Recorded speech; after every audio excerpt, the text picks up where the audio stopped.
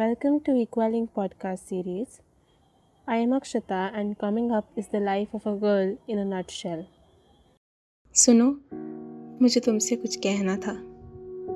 क्या तुम मेरी कहानी सुनने को तैयार हो? ये कहानी ज़्यादा पुरानी तो नहीं, यूं ही कुछ 3 से 4 साल पहले की है।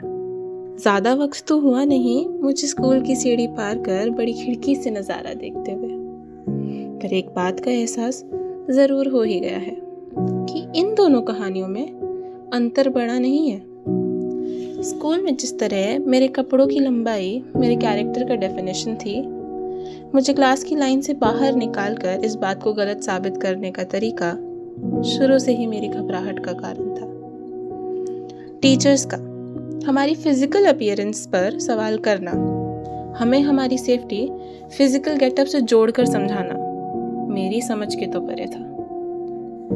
इस कहानी में और इस बड़े पर्दे पर कुछ बदला नहीं है।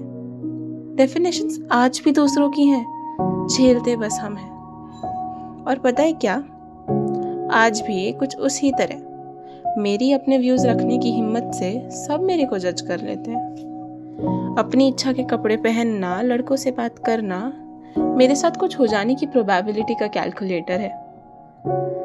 अभी से नहीं, ये तो काफी वक्त से चल रही कहानी है। सिर्फ मेरी ही नहीं, ये हर लड़की की जुबानी है। इस तरह की डेफिनेशंस कि ना हमको ज़रूरत थी और ना ही हमें अभी है। हमारी फ्रीडम ऑफ चॉइस को इस तरह दबाने की, गलत करने वाले की गलत इच्छा को हमारे कपड़ों की लंबाई के नीचे छुपाने की ज़रूरत नहीं है। अपने विचारों की सीमा को थोड़ा फैलाओ तो सही, एक बार गलत करने वाले को सही सिखाओ तो सही। बिन गलती के तुम मुझको बार बार गलत मत बताओ यूं ही।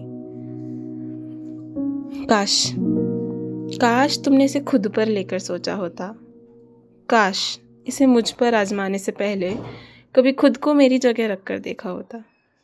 काश ये कहानी को तुमने पहले सोचा होता, फिर शायद मुझे तुमसे आज ये ना कहना होता, है ना?